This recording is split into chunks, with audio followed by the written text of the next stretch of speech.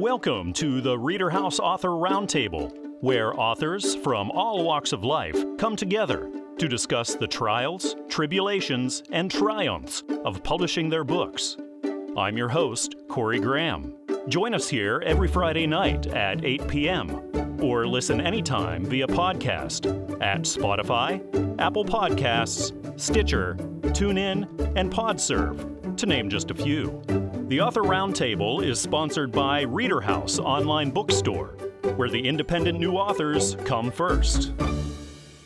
One of the effects that I think the pandemic has had is that it's made us all much more aware of our health and the way we live. And the new book by Felicia Hunt looks at this and other issues around the pandemic. In her new book, Remembering 2020, Year of the Most Memorable National Challenges, Felicia is joining me right now here at the Reader House Author Roundtable to tell me all about it. Felicia, welcome to the show. Thank you for being here.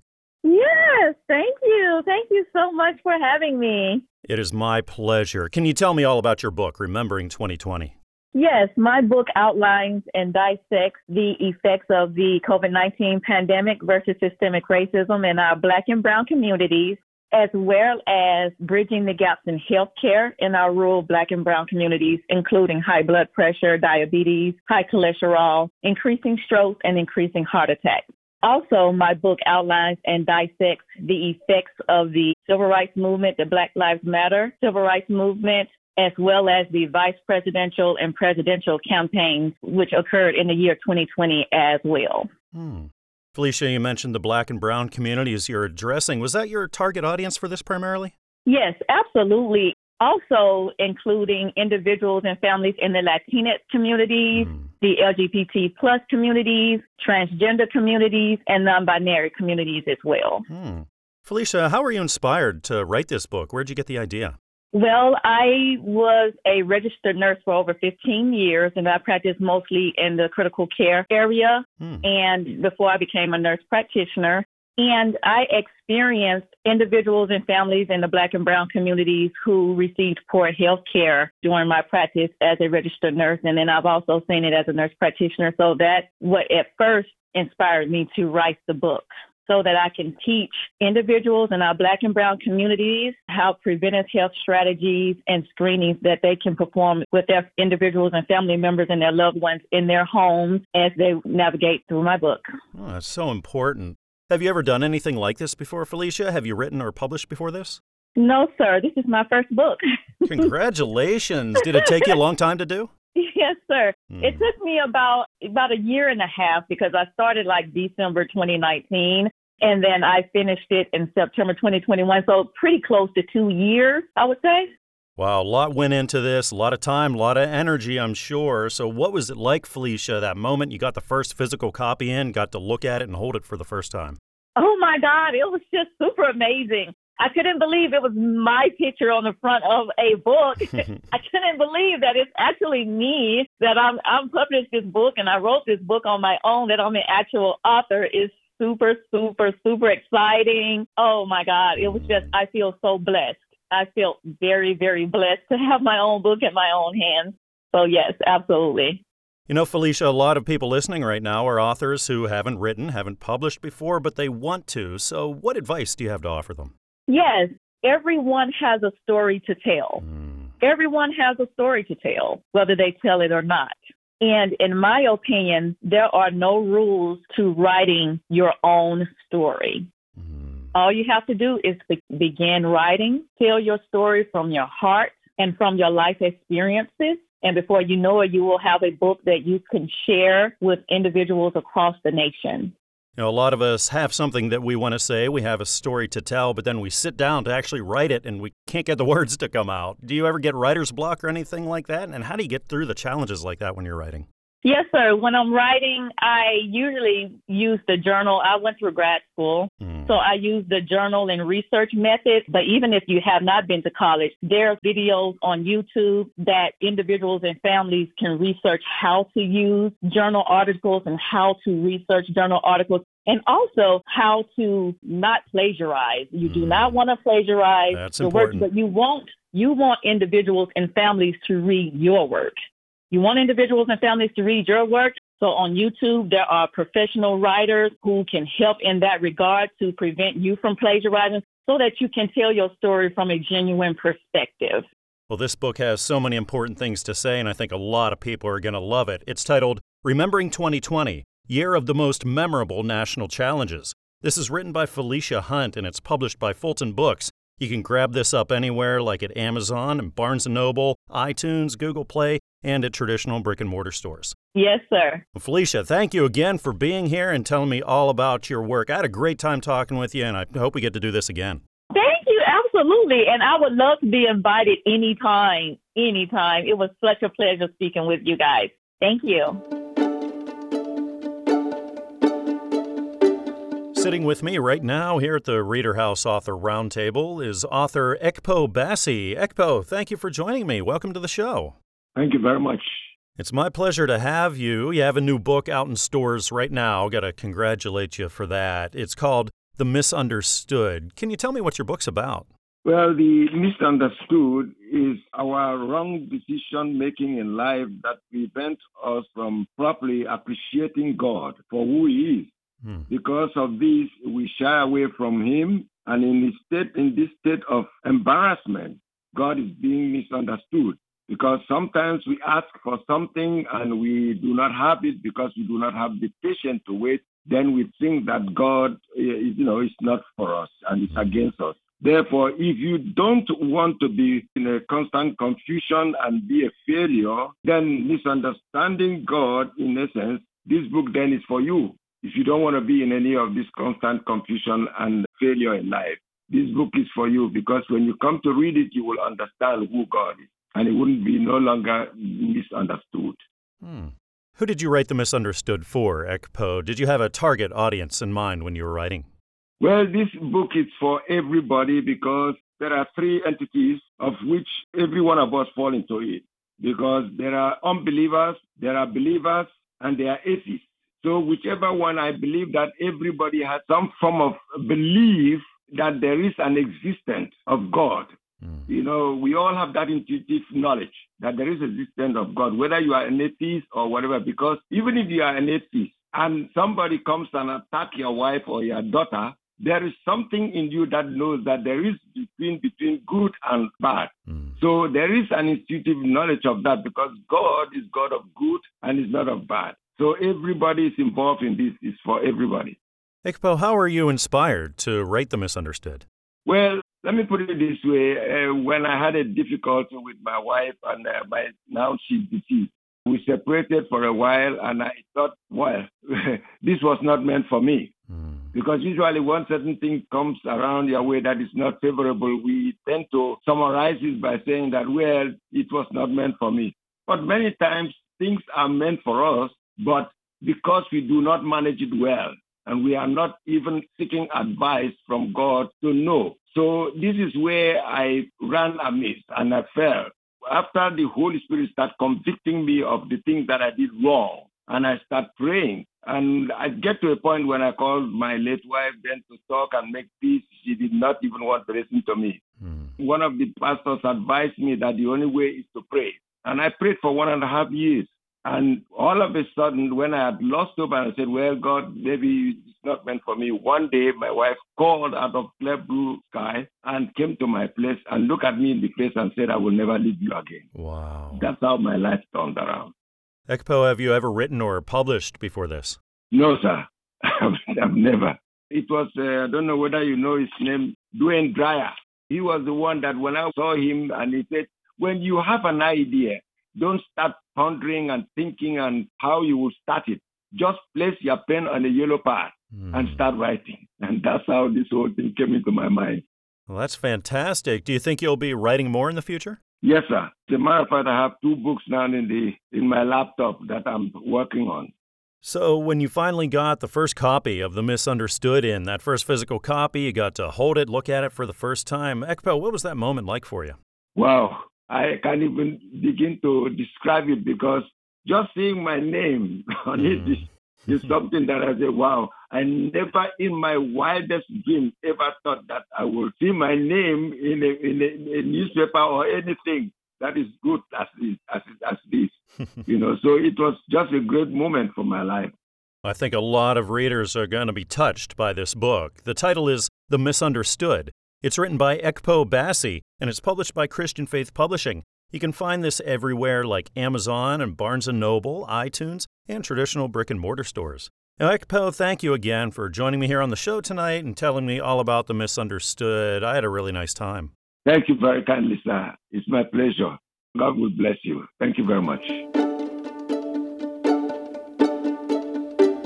This book offers a lot of things that will speak to your heart. It's titled The Bible and the Badges, Blessed Are the Peacemakers. It's written by Janet Teague, and Janet is joining me here right now at the Reader House Author Roundtable to chat all about it. Janet, thank you so much for joining me. Thank you for the invitation. It's an honor to be here. Well, it's an honor to have you here. Can you tell me all about the Bible and the badges? Absolutely. I've served over 30 years in law enforcement, and I've seen more than my share of trauma, evil, death, and the like. Now I'm telling my story of being forced to confront trauma in this recently released book. And this book you can read usually within one day, giving vivid descriptions of incidents and insights into what officers go through. I highly recommend reading this life-saving book, especially if you're in law enforcement, if you're a first responder, you're a firefighter, you're an EMS, military, or anyone dealing with PTSD. But most importantly, I recommend this book to the family, the friends, or the loved ones of our heroes who are out there on the front lines each and every day. And I tell some of the most heartfelt descriptions, and I tell of an incident that surrounded in the aftermath of a shooting that I experienced back in 1994. And I discuss this culture that keeps officers stuck. And I share in the book how I recovered to be who I am today. In this book, it's brutally honest with frontline stories to some of the most dangerous, the worst situations that others cannot comprehend. We're running to dangers. We're finding ourselves in a position to help because God is answering others' prayers through us. And in the Bible and the Badges is one of the most important books of our time to give us the necessary next step forward in understanding the healing and trauma, the trauma that has been inflicted on our warriors in these tragic and violent times that we're living in now. The stories are very graphic. The descriptions of trauma and the incidents, they'll go straight to your heart. In the book, it addresses topics that have been classified prior, leading to effects of layers of trauma that ensure. So we will not move forward if we deny our wounds and our scars. And this courage that was needed to write this book goes far beyond what is needed to pin on the badge. It's been long overdue for someone to step out and digging deep into the needs for tools that address PTSD injuries that officers face today. These stories that are told are horrifying, but they are encouraging at the same time. And you need to know that healing is possible if you're willing to speak up and speak out. So in this life story about how my faith in God led me into law enforcement and then later into ministry, the stories tell about many life-threatening situations that I experienced and how it made my faith even stronger and how it led me to reach out to others. Janet, was The Bible and the Badges a book that took you a long time to write and then put through the publishing process? It only took me 5 weeks last summer. And when I contacted the publisher, Christian Faith Publishing, the time went by very fast with the book. That's wonderful. When you got that first physical copy in, Janet, what was that moment like for you? It was very exciting to actually see the cover that had been what I thought I wanted it to look like. But it was just amazing what the publisher did with changing it. It's a beautiful book on the outside. I'm just amazed how fast this happened and that it has become a #1 bestseller week after week after week. It's exciting that it is helping to change our warriors' lives. This is such an important book. It's titled The Bible and the Badges, Blessed Are the Peacemakers. This is written by Janet Teague, and it's published by Christian Faith Publishing. Pick this up anywhere like Amazon and Barnes & Noble and iTunes, and down the street at your local bookshop, too. It's been truly wonderful having you on the show here today, Janet. Thank you for joining me. I hope we can talk again sometime. Yes, sir. I look forward to talking to you again soon. Take care. Thank you. Decisions we have to make in the later stages of life can be difficult, and author Jennifer Zellen's new book, The Conversations of Palliative Care, Autonomy and Self-Determination Until the End, addresses these challenges. Jennifer's right here with me now. We're going to talk all about it. Jennifer, thank you so much for joining me. Oh, thank you for having me. It's my pleasure. Can you tell me about this book? This book is intended for anybody really to be able to pick up and read it, and it helps to open the door of discussion for sometimes uncomfortable things that we know we need to talk about but don't always talk about. It really describes what palliative care is versus hospice and how it can support somebody no matter how old they are or what disease processes they might have, and really just point out conversations to determine what is your idea of a quality of life as people get older or sicker, and what kind of medical treatments would you want to accept based on what it'll look like to you day to day. Sounds like a great book, Jennifer. How did you get the idea to write this and publish this?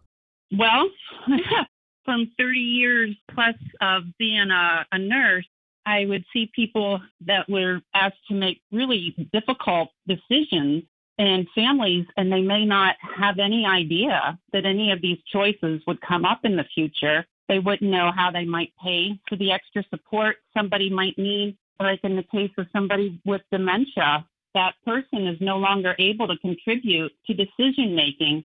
And just many years of seeing this and the frustration and fear, I've been a hospice nurse a little over 15 years and recognize that between the hospital and hospice, there's this whole gray area where people were not being supported medically or educationally to know what was normal, so what was wrong with them, how does it look as it gets worse, what kind of help would they need, what kind of symptoms might they experience.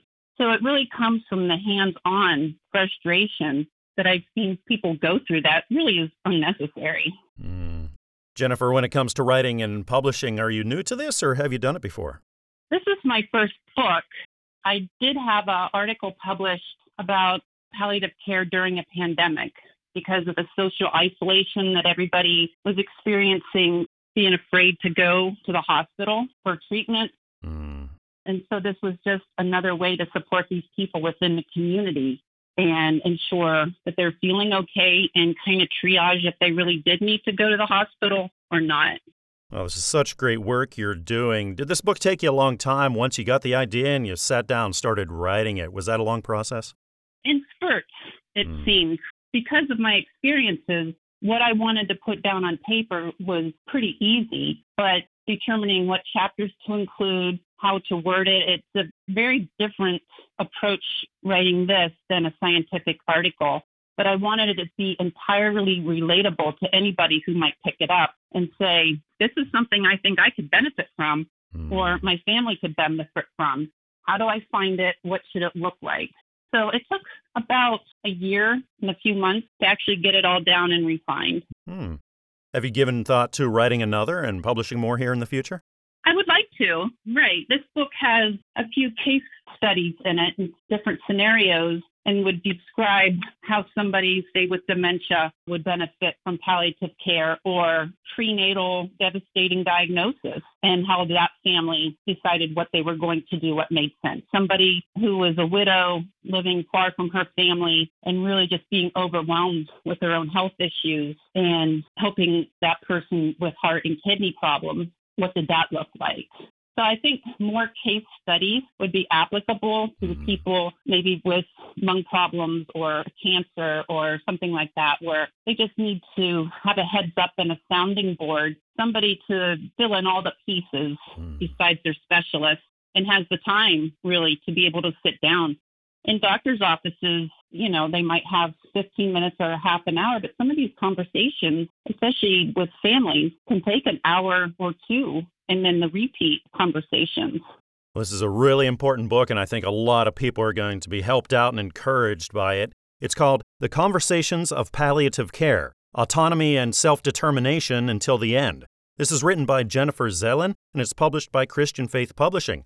You can find this everywhere, of course, like Amazon and Barnes & Noble, iTunes, and traditional brick-and-mortar stores. Jennifer, it's been a real pleasure here having you on the show. Thank you for your hard work and your care for others. I hope we can speak again sometime. I would love it. Thank you so much for having me. There's a new encouraging book in stores right now. It's written by Barb Taylor, and the title is Where Are Papa's Glasses? The author Barb is sitting right here with me now to tell me all about it. Welcome to the Reader House Author Roundtable, Barb. Thank you for joining me. Thank you for having me. This is great. You have this book out in stores now for everyone. Can you tell me what it's all about? It's basically about Grandpa who loses his glasses in various places, just like we all lose something at one time or another in one place or another. Mm-hmm. And what sorts of readers were you thinking would get the most out of this? I think anyone who has misplaced or lost something at some point would get something out of it. If not anything else, perhaps a smile or a laugh. I think everyone can appreciate that. They've asked themselves, where did I put this or where did it go? Like you said, Barb, it's a pretty universal thing. We all misplace things from time to time. So how did you get the idea to write this? Basically, this is my second published book. Actually, I got the idea from writing this from when my grandson and daughter moved in back home with us a few years ago. It was a little chaotic, and things were a little disorganized, and things were readily getting misplaced by all of us. And especially in salute to Grandpa, Papa, I decided to write this because that was one of the things that we were most searching for was his glasses, despite having multiple pairs of them. I know sometimes it takes a long time for you to find that thing that you lost, Barb. So did it take you a long time to write this book and get it published? Actually, like I said, it was about 5 years ago that I wrote it. With the experience of having had my first book under tow, I decided that I would try for a second one. And so I decided to get this published as well. It has been a great time. It has been a very fun experience. And when you finally got that first copy in, the physical one, the hard copy you've been working on all that time, what was that moment like for you, Barb? It was like unbelievable. I kept looking at it, thinking, is this really mine? And I look at the name and think, is someone using my name? I just kept looking at the front cover. Have you given any thought to a sequel to this or more publishing in the future? I don't really have anything specifically in the works right now, but because life is one of my biggest inspirations for my writing, I definitely would not rule it out. Hey, you never know when the inspiration's going to hit you there. Are you the kind of writer that finds yourself writing whenever the inspiration hits, or do you have a certain maybe time of day or a place that you like to go and get your thoughts together and write then? I basically keep a lot of things in my computer upstairs. And then as the need arises, I write them down. It may be something that I may use a day or two, or it may be something that I won't use for several years. But I do like to journal, and that's a pretty neat thing to do when you have lots of ideas.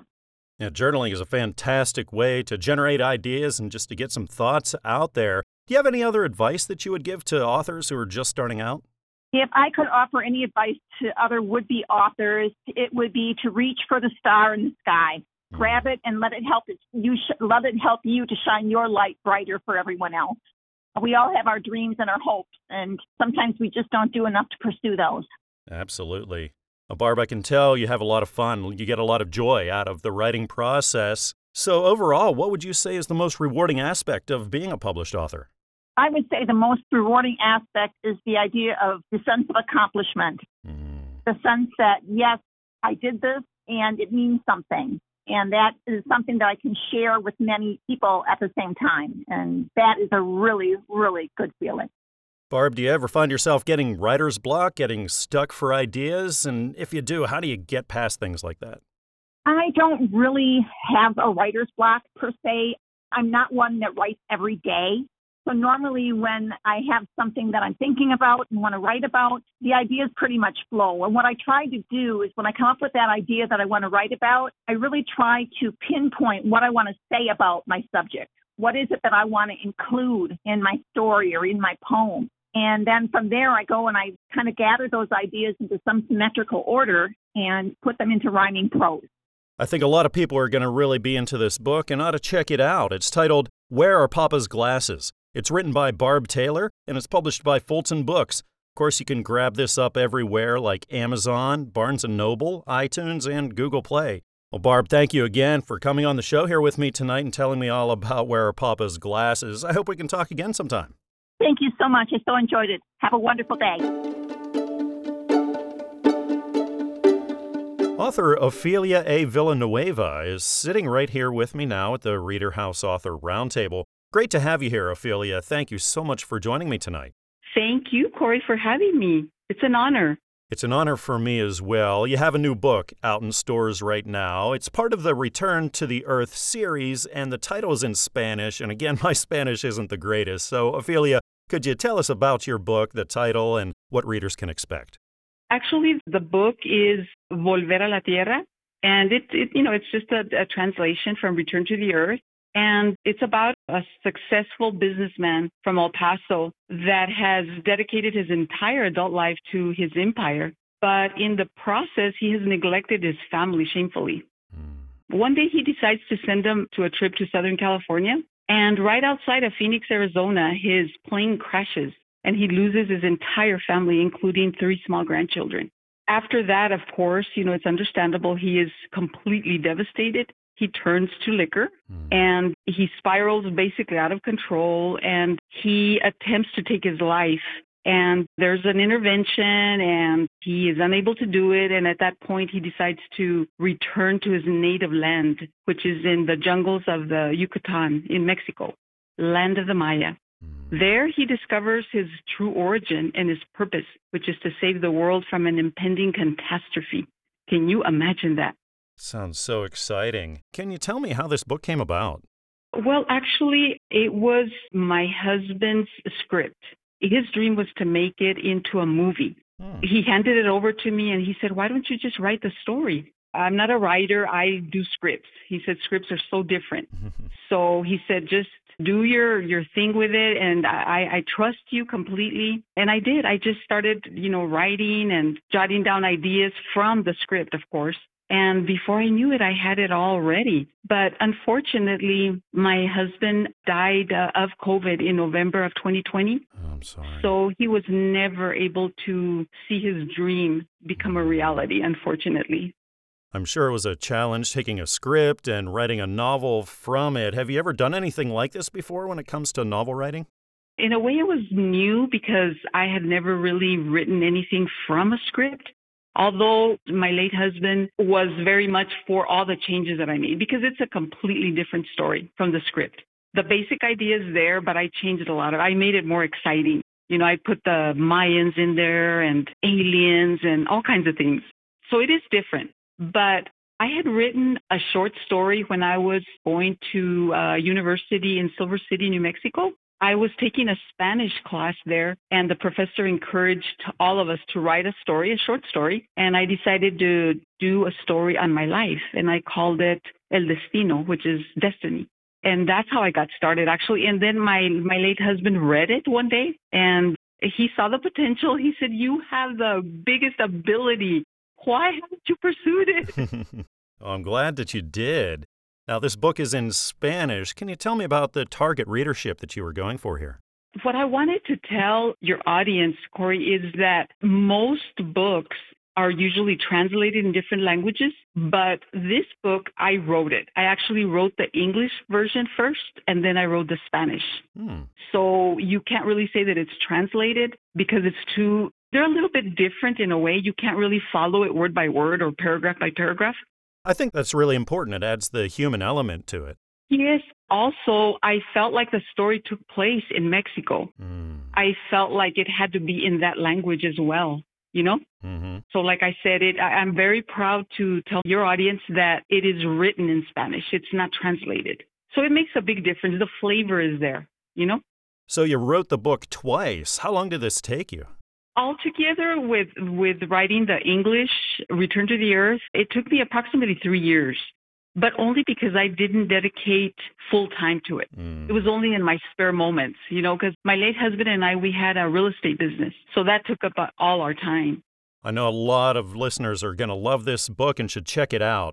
It's titled Volver a la Tierra. It's part of the Return to the Earth series, and it's written by Ofelia A. Villanueva. You can find this everywhere, like Amazon, Barnes & Noble, iTunes, Google Play, and traditional brick-and-mortar stores. And of course, it's published by Fulton Books.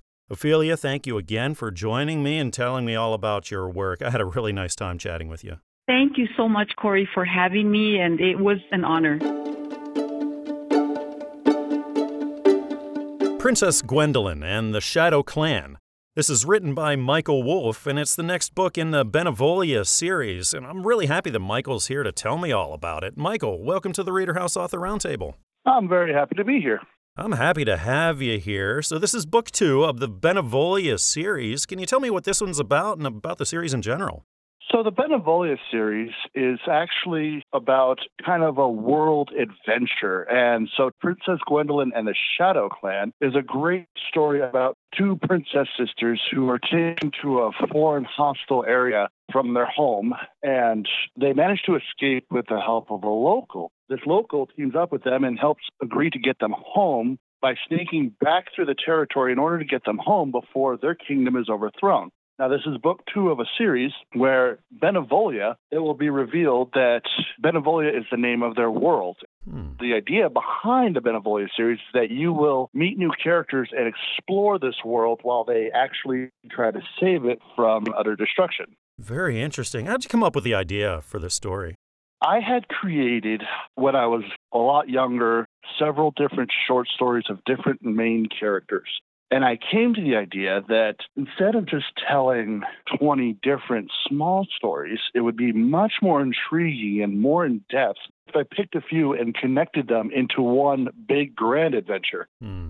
This way, it would provide more depth and more, not realism, but a sense that this is an actual place and a setting and give it more personality, as it were. When it comes to the kinds of readers you think would be really into this, would you say fans of the fantasy genre? Oh, absolutely. It's a big fantasy adventure. I made it light enough for younger, very young, like 10-year-olds to read it without being scarred for life. But honestly, I put in subtle tones and messages and symbolism so that even an older reader could actually still enjoy the book as well. I understand you're working on more books in the series, of course. Have you planned out how far out this is going to go? I'm thinking 12. I really want to do 12 books, and I really, really want to make this series just open world and very expansive, traveling this mythical realm, different people, different characters, different races and backgrounds, and they all just come together in one big epic story. Michael, how long does it take you to write one of these books? I would say these 2 were definitely going to be the shortest. They're supposed to grow as it goes. That was the idea, to give you a nice short story and then grow it as you kind of grow with the story. So these books themselves took months, I would say 8 months of writing, editing, taking some things out, putting some things in, having ideas like later on, like, oh, that'd be a good addition, and then putting it in and making it work. I would say each book took about 8 months, but the future ones are going to be much longer, so they'll probably take longer. And after all that time and work that you put into it, when you finally get that first physical copy in, you get to hold it for the first time, you're looking at it, what's going through your head? A lot of tears, a lot of emotions, because this was a dream come true. This was something I wanted since I was 8 years old, and actually holding your book in your hand for the first time, it's an experience unlike anything else. It really is, because you knew the story, you knew how it was supposed to go. To actually hold it in your hands and know that other people can do the same, it's unreal. Looking back over all your writing now, Michael, what's the most rewarding thing now of being a published author for you? Having accomplished it. To be honest with you, I mean, it seemed like such a far-fetched dream, and it's something I wanted so bad for so long that I didn't want to ever give up, and I wanted to accomplish it. And when I actually held the book in my hands and I was able to let other people enjoy the stories, because I did have some people who read it and absolutely loved the story, it became surreal. Well, I encourage my listeners to check this book out and this whole series. It's called Princess Gwendolyn and the Shadow Clan.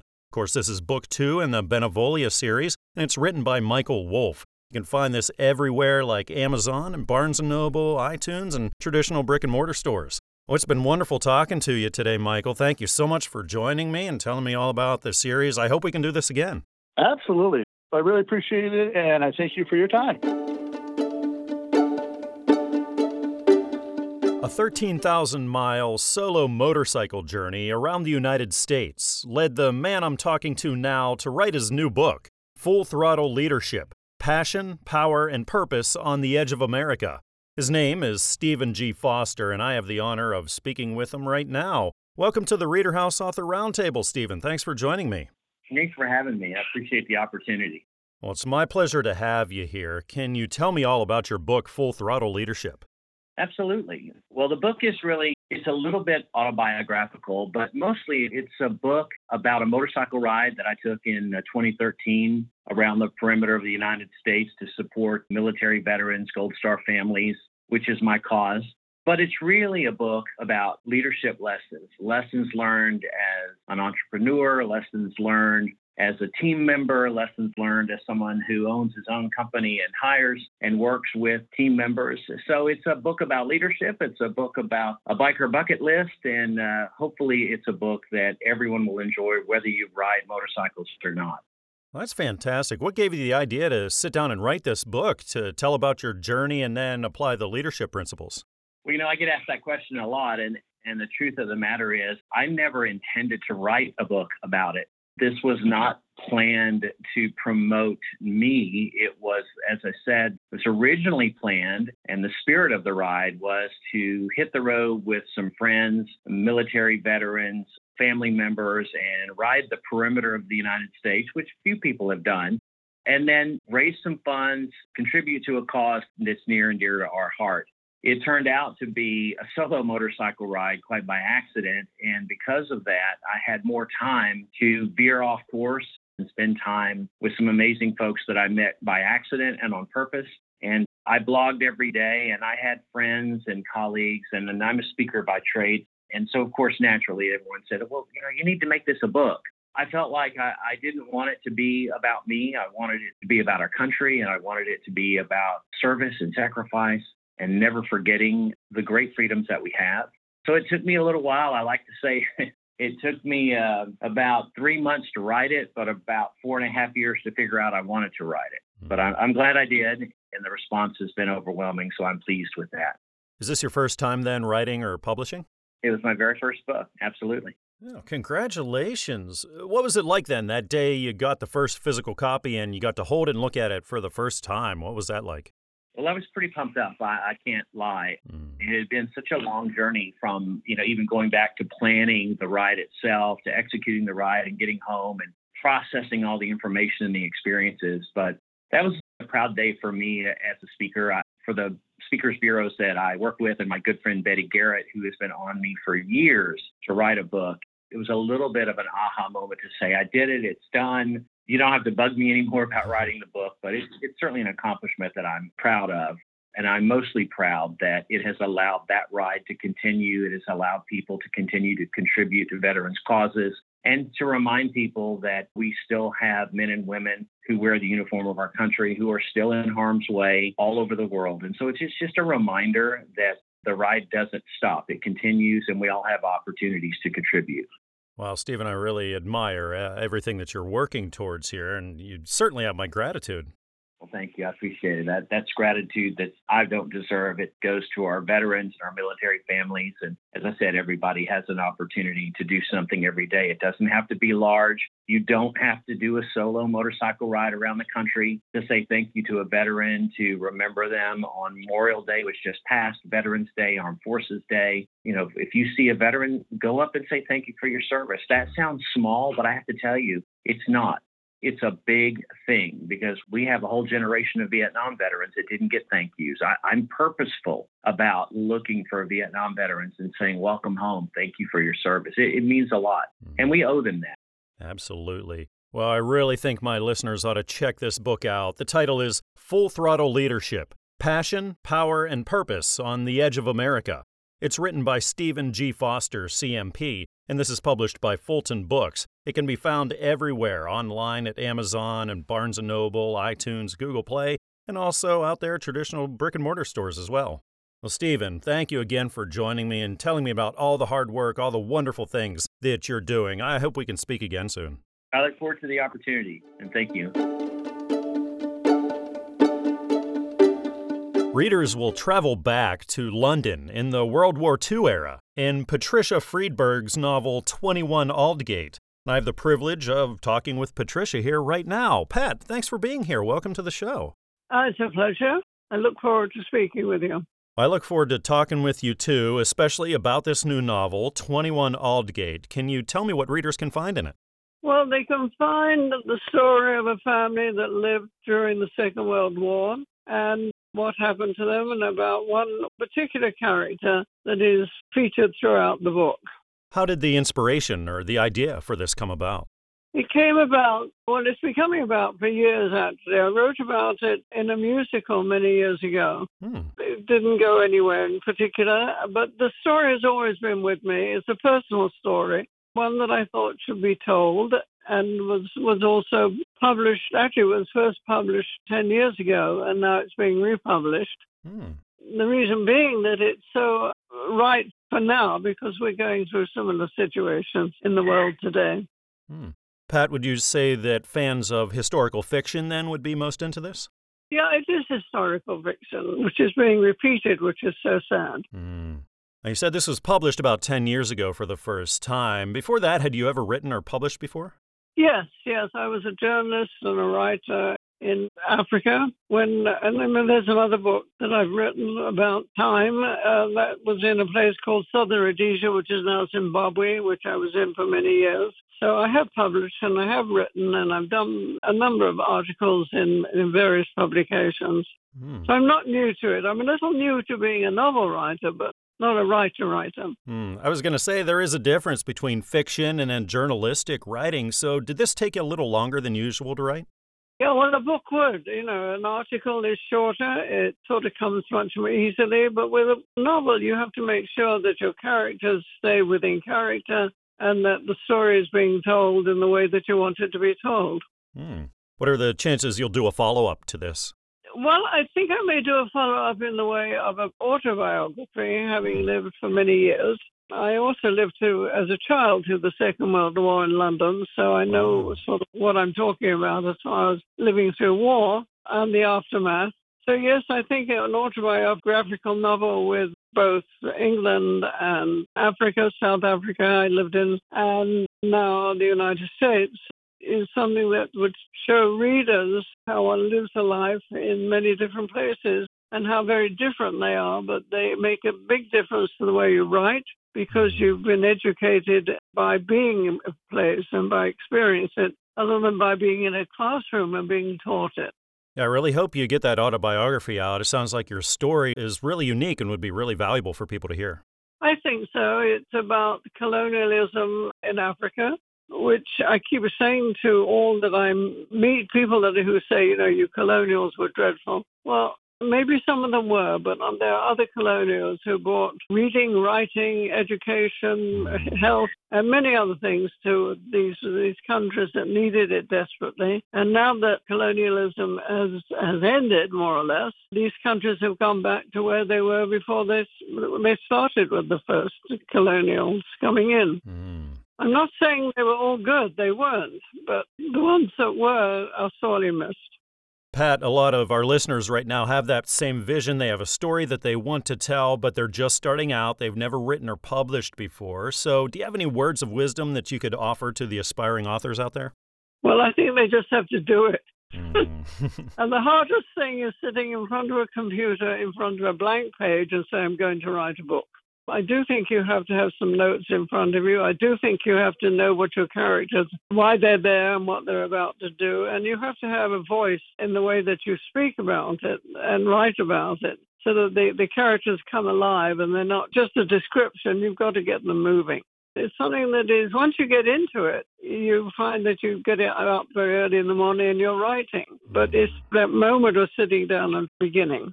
I think every writer has that problem. Well, I encourage my listeners to check this book out. It's titled 21 Aldgate. It's written by Patricia Friedberg, and it's published by Newman Springs Publishing. You can find this everywhere, like on Amazon and Barnes & Noble and iTunes, and also at traditional brick-and-mortar stores. Pat, thank you again for joining me here tonight, telling me all about 21 Aldgate and all of your creative endeavors. I hope we can talk again soon. Yeah, I'd like to do that. Thank you for calling, and thank you for including me. Thank you. This book is a combination of grassroots history and personal memoir. It's titled The Bad Old Days, A Decade of Struggling for Justice in Louisiana. It's written by Herbert Rothschild Jr., and Herbert is right here with me now to chat all about it. Herbert, welcome to the show. Thanks for joining me. Thank you, Corey. Good to be here. Well, it's great to have you here. Can you tell me what readers are in store for with The Bad Old Days? Yes. Well, we're talking about the mid-'60s to a little past the mid-'70s. I was in Louisiana. I am a native of New Orleans. I returned after my graduate work to get into the civil rights movement and did that by becoming part of the American Civil Liberties Union of Louisiana. In 66, I started a chapter in Baton Rouge where Louisiana State University, my employer, is located. Later, I was a state president and still later a legislative director. And I was, in effect, part of all the movements of that time, civil rights movement, the movement for reform of criminal justice, the rights of students, women, and the mentally ill, the protest against the war in Vietnam. What gave you the idea, the inspiration to sit down and write this book and publish it? Well, I have to say that looking back on those times gave me a good bit of satisfaction. Becoming part of a movement for meaningful social change is not the only way to impart meaning to one's life, but it is a really good way to. Absolutely. And I treasured it. It meant a great deal to me, changed my life. I treasured those memories, and I thought I would share them. In addition, so much of the history of those times focuses on a few outstanding leaders like Martin Luther King, which is understandable, but it took thousands of people in town after town across the South to change that culture from one of custom, which was based on the systematic humiliation and exploitation of Black people, to something like the rest of the country.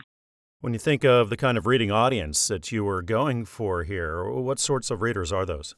Well, anybody who is interested in that history and getting a rather granular sense, that is, what it was really like day to day on the ground, what the nature of those struggles were, I think would be interested. It was such a formative period in American life. In addition, there is the constant question, has anything changed for the better? Because there are continual struggles for racial justice and other forms of social equity. And I think people will find that that world is not the world we live in now, though there are too many elements that are similar, but that it will be an inspiration for people to realize that people can make a difference when they get together and they have a clear idea of what they're struggling for. Herbert, have you given any thought to maybe a follow-up to this? No, what I do now, and I've been doing it for a long time, is I write a weekly column for the news publication in Ashland, Oregon. So I've been doing that since 2014 with a couple of breaks. So that's primarily my focus of my writing. When you look back over all of this, Herbert, what's the most rewarding thing about being a published author and having your voice out there for the world? Well, I have to say that one wants to share with people what one feels is important.